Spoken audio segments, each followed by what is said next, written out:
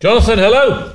Jonathan wasn't paying attention, so I'll introduce Book Club. This is Book Club. We're doing Indistractable by Nir Eyal. That can go on the end of year bloopers out reel. No, that's staying in, Johnny. Me sat there in a completely different universe as the clipboard kicked in for the episode. So we're on the last stretch of this book, where we're shortening it to 3 discussion shows and 1 interview with the author. And the last part of the book is part 5, which is making workplaces indistractable, and I think part 6, which is something about your kids or something. Making your kids and your family indistractable or something.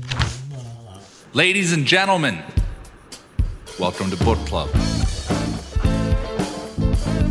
First rule of Book Club is you must always talk about Book Club. Second rule of Book Club is tell everyone about Book Club. So, indistractable workplaces, I think there's a really interesting point here where he talks about the modern workplace as a constant always source of distraction. He says today's always on work environment. And there's some really interesting little snippets here. As we learned in part 1, distractions originate from a need to escape psychological comfort. So what is making the modern employee so uncomfortable? There is mounting evidence that some organisations make their employees feel a great deal of pain. In fact, a 2006 meta-analysis by Dr. Stephen Stansfield and Bridget Candy, the University of London, found that a certain kind of work environment can actually cause clinical depression. I'm surprised if people are surprised by that. I wasn't. You're not? No. So do you not think work... So I mean, we look at it from the context of our clients in the IT industry. Now, let's be clear. I think the IT industry is probably, if there was some way of measuring the industries against each other, less likely to cause depression than working in the care sector. In a more buoyant environment. Oh, in the care sector. I bet there's a greater likelihood you're going to be depressed in the care sector. So no, absolutely. And the point they're making is, because we turn to our devices to escape discomfort, we often reach for our tech tools to feel better when we experience lack of control. So the point he's making is some places are pretty depressing to work, and so people sit on Facebook all day. Yes, yeah. And LinkedIn. And allow themselves to be distracted because actually they're in a painful environment. Yes. And I do think, you think that a lot of the environments that we engage with aren't painful environments. I think we engage with some very painful and pleasant environments. Do you reckon? Yeah, I think some of the companies that we know of are unpleasant environments. Not in a Computer Associates in the late 90s kind of way, but in a... It's just not a particularly great place to work here, and everybody feels under pressure and everybody's knackered and overworked kind of way. Maybe.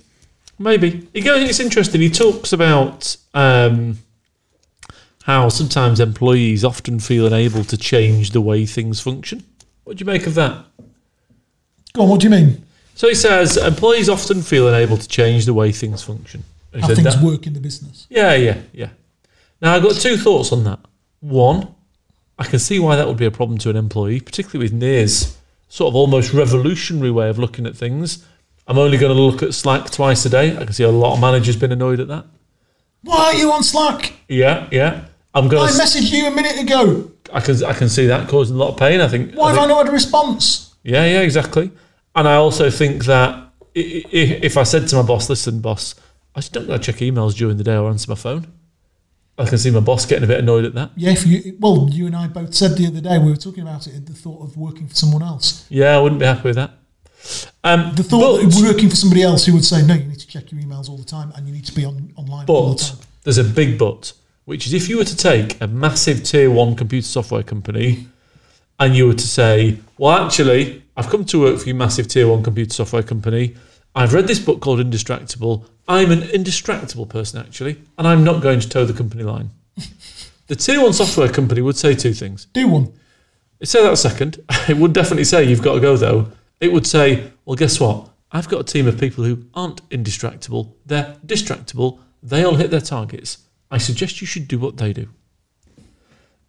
I don't think those organisations are as directive as that. Don't you? No. I do. No, I don't think they are.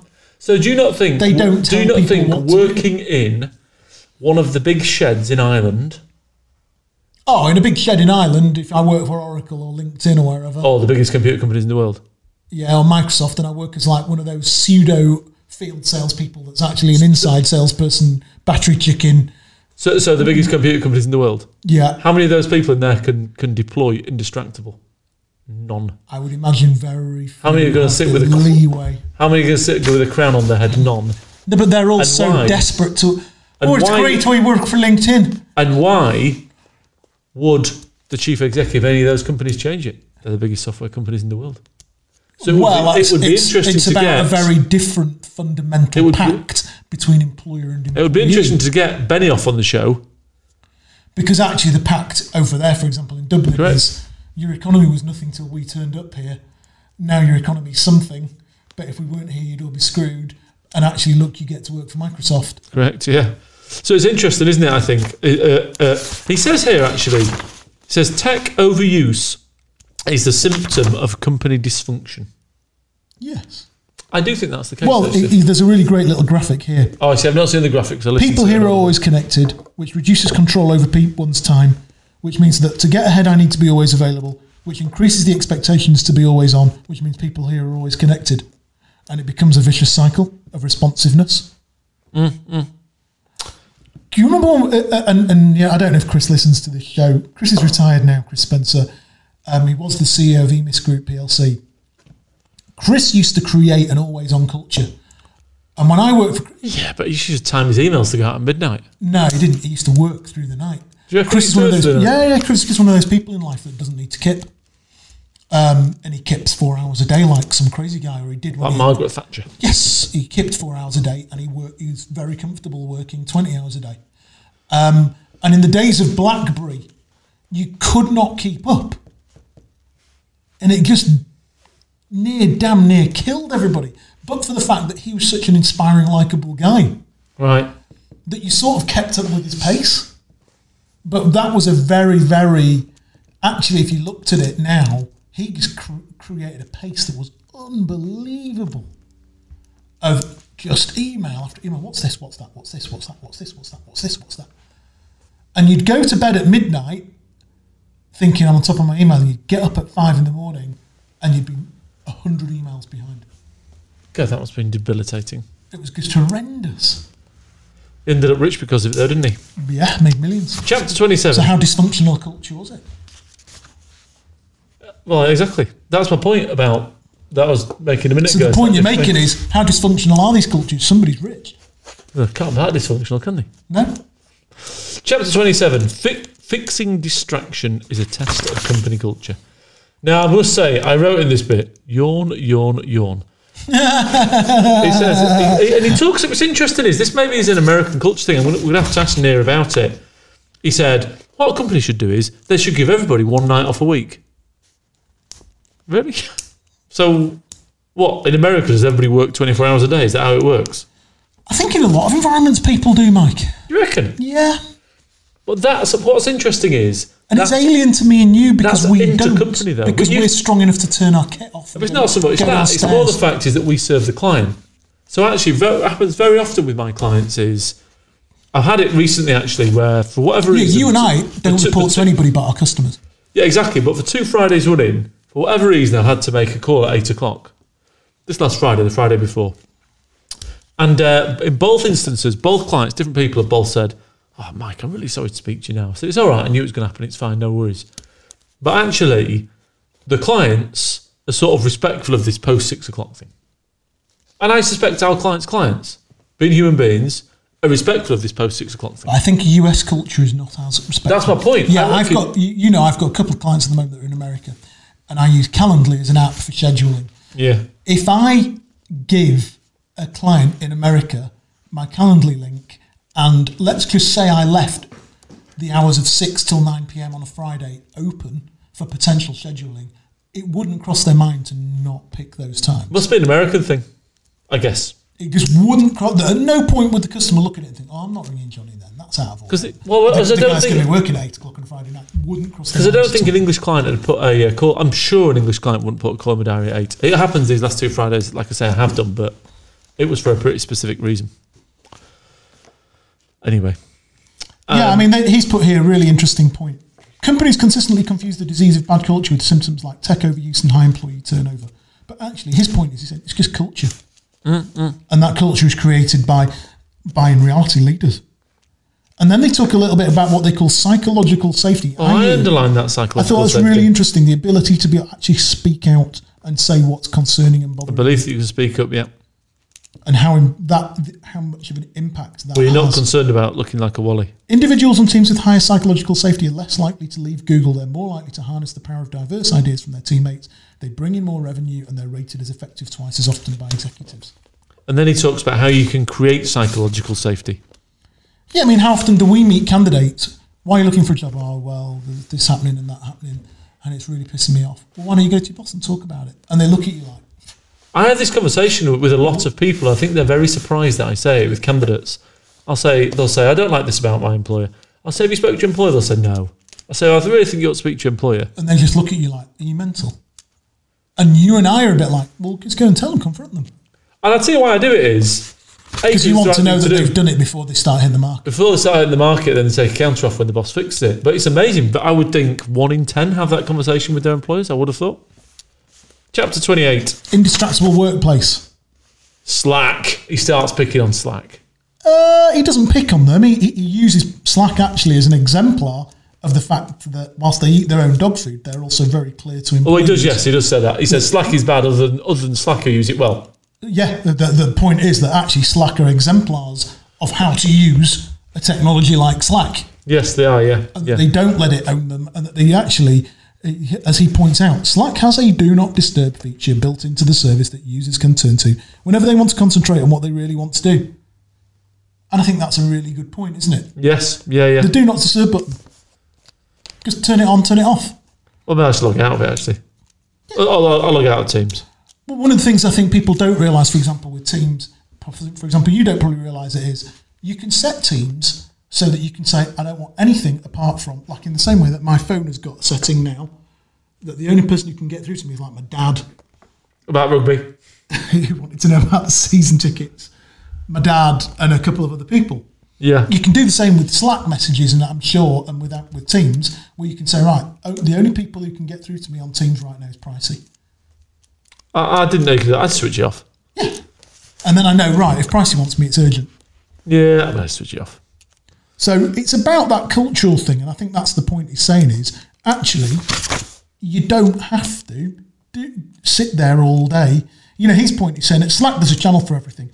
We have a channel for people who want to go to lunch together, a channel for sharing pet photos, even a Star Wars channel. These separate channels not only save others from the sort of off-topic conversations that clog up email and make in-person meetings unbearable, they give people a safe place to send feedback. Now then, part 6 is about... How do you get on with this, raising indistractable children? Well, I whined about it. This is what I put. So let's look at it a different way. He's written... The last 40-odd pages of the book is about raising indistractable children and having an indistractable relationship. Yes. Is this an important and relevant thing to talk about in relation to our audience? Yes or no? Yeah. Why? Because I think if you actually read the book, if you have an indistractable family, then they're not going to distract you. Okay. So we're talking about triggers. So the only two people who can get through to you are your dad and your wife. Fair enough. Or when your phone's on D&D, but it distracted you. It did. Now, if your dad was indistractable himself, he wouldn't have called you. But he's 84. But that's sort of a point about raising indistractable kids. Yes, I want indistractable kids that are like Mary Poppins kids. They don't distract me, they leave me to do my thing. Or don't actually. I actually quite like them. And I quite like the interaction. And I can tell you now... Well, he's not talking about that. What he's talking about are kids that can focus on stuff. Yes, and I've put here, I want my children's minds to drift and gather information. I want them to play, have fun and be happy, not have time boxes. He makes a point here, right? In a rebuttal to the article that claimed children are on the brink of the worst mental health crisis in decades, Dr. Sarah Rose Kavanagh wrote in Psychology Today, the data the author chooses to present are cherry-picked, by which I mean she reviews only those studies that support her idea and ignores studies that suggest screen use is not associated with outcomes like depression and loneliness. Well, I've been a childline counsellor, Mike. Phones ain't helping. I can imagine. I think the phones... The problem is that the kids... They're connected. They're connected... Well, it goes a bit deeper than that. And he makes a great point here, which is absolutely spot on, which is that we create this culture of children that are completely helicoptered and controlled. Yes, I agree. Yeah. My wife is an epic helicopter mum, a helicopter parent, as the educational magazines call it. She has spent her whole life hovering over my daughter. And my daughter has spent her whole life going to organise this and organise that. And Sorry, Jonathan, I just realised that my you've phone... been distracted. It's on flight mode, though. How So somebody have you been sent me a text distracted on message? flight mode? You need to get your settings right. Clearly. So anyway, distraction this, distraction that, helicopter this, helicopter that. And the point he's making is, I know, for example, where do the kids get their autonomy and their control? And I know we all hark back to this dark, this halcyon area. Well, we could all walk down the street when we were 8. Where, as kids at 6 years old, I used to ride 15 miles into the darkest inner cities to buy my drugs, or whatever. But I actually could, at 6 years old, ride to the chippy 4 miles away. Yeah, I did the same. And I did have shed loads of autonomy. And I used to get on my bike and go and play in the woods for hours and hours on end and walk around and get up to no good. And I carried a pocket knife, and because I was a Boy Scout. And actually, yeah, we've created a generation of kids that don't get that. So where do they get their autonomy? They get it online. And that's the point he's making. Yes, I do agree with that. They get their autonomy online. They get their sense of control over their own lives, their sense of agency, they get online, because we don't give them it. Yes. Because we don't let them out of the house. We don't let them walk down the street on their own.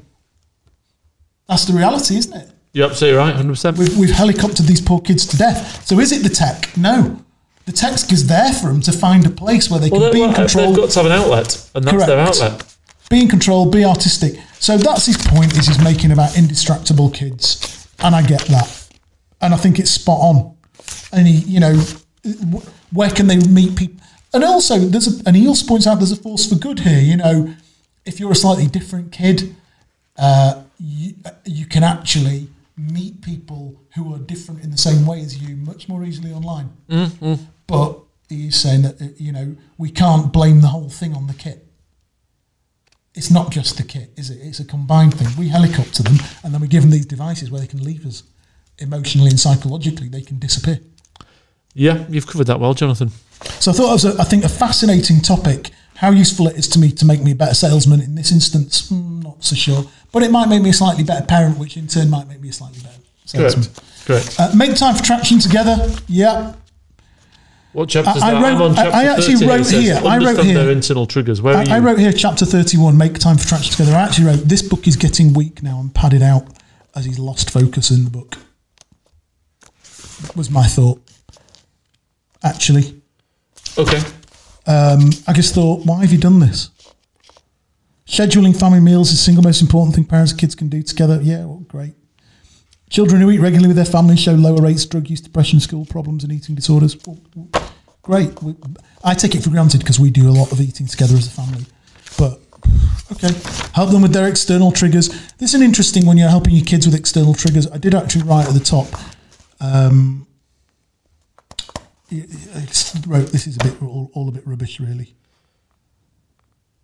Yeah, I get it, but it's just got into a little bit of saccharine sweet, sickly sweet stuff for me. That's what I was talking about getting. I said to you it got a bit sickly sweet. So I've got to page 240 and I have lost a bit of heart with I just cannot see making time for your kids' wealth domain being something a normal kid's going to do.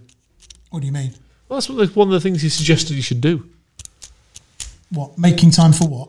He said you should sit down with your child and make time for your wealth domain and stuff. I just thought, I agree with you. I've actually put those words there. So sickly sweet. Just so sickly sweet.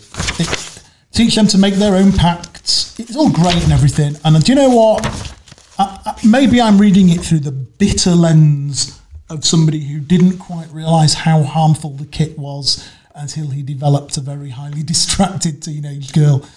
But do you know what? I think we do put too much onus on it. And do you know what? I think I look at my own child and think she's eminently capable of writing an essay for school. So she's not that distractible. And she's got to turn her phone off. I completely agree. She's got to leave her phone in the kitchen for an hour. And that was sort of my point about this park, going back to it at the start, which is I just can't see me going through this with and considering that just no chance. And then that's a point about they need to have creativity and learn stuff themselves. What's interesting is my eldest daughter's passed selection for a black belt grading, which is very difficult. She hasn't graded as a black belt yet, but she has passed it. She's only 10, and she's properly smashed it. And I talked to the trainer afterwards, and he said, "Gosh, she's done well, Phil." I said, "Yeah, the problem is she hasn't failed at any point yet. So a failure is going to be the biggest point." And I think because we cost the kids so much, they never fail, so they never get used to failing. We don't let them lose enough. We don't let them lose enough. No, we don't. We just don't let them enter stuff that they're going to lose at. So we need to let them lose. Enough. Yeah. Yeah, and then he talks about spreading social antibodies amongst friends. I did like this, actually. So this is the bit where he's talking about years ago you never let somebody smoke in your house. So right. Yeah. When I was a kid, right, this fella used to come and sell insurance to us. He used to come every week to collect my dad's pension money in dirty cash. And because it was how it went in those days. And he'd come and he'd pick up the money and he'd go back and he'd put it into dad's pension, all that stuff. And he was called Clive. And Clive, we're non-smokers, the Grahams. Right. My family don't smoke. There are no smokers amongst the Grahams. And Clive used to show up and smoke fags in our house incessantly and talk to my dad about cricket because they'd known each other for years. Right. And I remember every time he came, my mum used to just put an ashtray out for him and he used to smoke fags in my house. And my parents just sat there and sucked it up. But actually, over the years, it became more socially unacceptable to do so. Yes. And I think he's right. Now, if you think about it, he talks about this word, he's created this verb to thub, phone snub people. I think if someone gets their phone out, I'd say, is everything okay? Yeah, are you all right? I really like that. I thought it was smart. That's spot on. Yeah. You all right? I didn't realise you were... it's very passive-aggressive. I didn't realise you were a heart surgeon. Very passive-aggressive thing to do. And your work was so important that you had to bin me for your phone. So just to make sure people know what we're talking about. So me and you were talking, Johnny. We're having a beer. You get your phone out. Say, is everything all right, Jonathan? Is everything okay? And you go, what do you mean, Mike? So, well, you seem to have picked your phone up whilst we were talking. Yeah. It must be really important. I really like that. I'm going to start doing that. See, I'm not at an age yet where my kids are going to sit round a dinner table when we're out with phones. Oh, God, tell you, mate. We're not there. That's a pet thing for me. So we're not there. Does mine not? Walk in a restaurant, there's a family that's sat there and the kids are all on their iPads. But the parents are as well. That does my nutty. So we're not there yet, predominantly because my kids aren't quite old enough. And I sort of talked to my wife a bit about this book. And I said, I could tell you now, there's no way my kids are going to do that. But is that what every parent thinks? And then it ends up happening anyway. Or do you let Isabel sit there on a phone whilst you're out with dinner with her? Because I've got it in my head, I'm not going to do it. We've been out for dinner yesterday. She's not looked at her phone during dinner. She talked to her parents. Fair enough. I think a year or two ago she'd have sat and looked at her phone, but as she's got older and matured a little bit, actually, she quite enjoys the time she spends with mum and dad. And that's a phase thing. You give a 14-year-old girl a way of escaping dinner with her mum and dad, she's going to escape, mate. A 17-year-old girl's wise enough to know, do you know what? I don't do this very often. I don't get to spend this sort of time with mum and dad. I think I'm just going to hang out and put the phone on it, turn the phone the other way for an hour. Just an hour? It's only an hour, isn't it? By the end of the hour, she's... Because what's mad about it is Honey's just got a phone so we can see where she is because she goes to this youth club. Some of her mates have got phones. Every day they just rush in the house and pick up the phone straight away. And I read this book and Honey did it and I said, why are you hurrying? What's up? She went, I'm going to check my phone. I said, what's going to happen? She said, I don't know. So why are you going to go and check it then? She went, I don't know really. But it's the don't know. Yeah. That is why we all check our phones. Oh, I wonder what's happened in the world. But none of it's important. Well, exactly. Chapter 35, be an indistractable lover. Lover. This is funny the way he writes it, actually. He says, I began to fondle her cell phone. and he read it the way he'd written it. Yeah, it was very good. As an audiobook, it made very good listening, very funny listening. Funny. He delivered it really, really well. But he goes on and tells this story about how he and his wife were in their beds on their laptops. I think that's an American thing. Must be. That must be an American thing. They were both in their beds on their computers doing work. Bad sleep hygiene, that. Bad sleep hygiene. Mad. Yeah, I mean, the whole thing is... He's put here, we're connected to an internet router and monitors 7... He's saying basically he's put his router on a timer to turn off at night. That's no use to me. I just wouldn't. We watch movies at night. Well, I'm just not. And I stream the movies down the Tinterweb. Well, I'm just not going to look at my laptop in bed. I'm not going to look at mine in bed. That's a weird thing to do. Just leave your phone. But like you say, these second two parts, it's part 6 and 7. I felt like I almost feel like the publisher said, I just need another 4,000 No, words. I don't. Do you know what I think? I think that was him trying to extend what he believed. And let's get it right. The book. So we're at the end of the book now. We've finished. So that's what I think. Do you know what I think is great? Actually, there is a book club discussion guide at the end. Maybe he's going to do that at his kibbutz, which is where he meets his friends. Yeah, he's actually written a book club discussion guide. For example, number 16. According to researchers, we need 3 psychological nutrients in order to flourish: autonomy, competence, and relatedness. Which of these nutrients is most important to you, and why? Which are you lacking? See, I've not got that on the audiobook. It doesn't even... No, that's really good. I thought some of the extras on the book were great. Overall then, Pricey, thoughts? I think if you were to read this book, if you were a 21-year-old just starting in the world of work... Extremely valuable. It's a 10. A 10. Straight 10. Personally, I felt that I do a lot of it anyway myself. So it would just lose loads of points for me. But not because I don't like the book, because I think the book is good. Because I'm not a notification person. I don't have a neither of us are we? I think the last chapters where he's getting into putting it into your personal life, I think... Didn't quite cut it for Didn't do it for me. Should I buy the book? Would I say somebody should buy the book? Yeah, 100%. It's a good book. It's going to get a 7.5 for me. Doesn't make my top 5 though.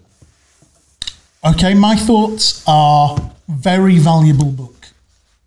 Starting out in your career, 22, 23, 24, incredibly valuable. Brilliant, yeah, brilliant. Because that generation has no idea quite how distracting... Well, they're being manipulated and not how knowing much they've been manipulated, and they don't quite realise quite how important their time is. And, it's a funny one, because I've realised, I was talking to Lily about this the other week, it's only as you get older where you really brutally begin to value time. Yes. At 23, you've got all the time in the world, haven't you? Yeah, of course you have, yeah. 47, time has taken on a whole new dimension of value to me in the last year or two. Yeah. Probably the last 3 or 4 years, but particularly the last couple of years, time has a value way beyond what you think? Why have I wasted it watching some rubbish on TV? Rubbish on TV, flicking down it. Even just the thought of, I've just wasted a minute looking at it. Just time is brutally valuable to me now. And it's not like I'm running out of it. Theoretically, hopefully, I've got about another 40 years worth. But time matters. And I think that's a great thought, the concept of how easy it is to be taken away from what's important. I do like how it's very current as well. You can tell it's really a new book. Current. And do you know what? I think if you got any underperformer, if any candidate came to me and said, I've got to be honest, Johnny, my last 2-3 years of my career have been a bit shit. I'm not happy. I just don't know what's going wrong. This would be in the list of books I'd give them to read. Because I bet if you took 10 underperformers... Yeah, it's a good book. I bet if you took 10 underperformers, 10 people who just weren't doing well at work, weren't doing well as salesmen, saleswomen, salespeople, sales professionals, and actually did a deep dive into their day-to-day activities and looked at what they did between the hours of 7 a.m. and 7 p.m. daily, you would notice they were distracted by shitloads of stuff all the time. And as he points out, the more pain you are in, the more distractible you become. Yes. Yeah. There's no doubt it's a good book. And I do think that a lot of people, you and I both know there are certain people that are on LinkedIn all the time or on social media. It's pseudo work for them, isn't it? Pseudo work. It's not real work. Because actually it's easier to be distracted and go down a distraction hole that looks like work than it is to find a decision maker, blag a mobile phone number out of a gatekeeper, and then call a guy on his mobile phone at 5 o'clock at night when he's driving home and make an exciting, compelling pitch as to why they ought to meet you. Because that's really hard work. What do you give it out of 10, this book? I'd give it a 7. 7's a pretty good mark, Mike, from you. You normally give everything a 6. It's a good mark. I liked the book. I thought it was good. I'm going to give it 7 as well. I think it has a very... I'm surprised you gave it 7. You seem to like it more than that. No, it's like I say. If somebody rang me tomorrow and said, Johnny, sometimes I get these calls where a candidate... They watched a pint with JJ and they watched a pint with you. Well, now everybody thinks they know me now. Right, okay. And they all think, the worst thing about a pint with JJ is everybody thinks I'm friendly, affable, lovable, Well, funny. you whine on it, I've never seen an episode of it, so I wouldn't know. You and my wife. She never watched one either. That's funny, isn't it? Friendly. And so as a result, I get these calls or I get these messages on LinkedIn. Can we meet? Do you fancy a pint? Blah, blah, blah, blah. And often it's people who are struggling and they want some advice. If somebody messaged me tomorrow and said, I'm struggling, I want a bit of advice. If I met them for lunch and they said, what book should I be reading at the moment? I'd say, Indistractable, Nir Eyal. Good, yeah. Therefore, it gets a 7. Fair play, good. And that next time you see us on this show, we'll be interviewing Nir Eyal as part of the show, which I'm really excited about because he is an A-lister. In fact, we've got a couple of other A-listers coming up now. Do you know who else we've got? We've got David Allen, author of Getting Things Done on the next I'm going to be interested in reading that because I read the first one and hated it. But I get the impression it's been updated a bit. It has, and he's pushing this Getting Things Done workbook. So I'm going to be interested to read that. Yeah. So I did not like the first one. And I think... you and I both know that the interview, you'll walk away from the interview and you'll go, right. Well, he's obviously a top guy. I'm really into GTD now. Yeah. He's clearly a top guy, isn't he? Yeah. And there's a reason. So there's him. We've got him and we've got some other real belters. We'll put them all up on the website and on LinkedIn. Cool. For everybody to see. And at that, thank you. Next time we see you, we'll be with Nir Eyal. Bye-bye.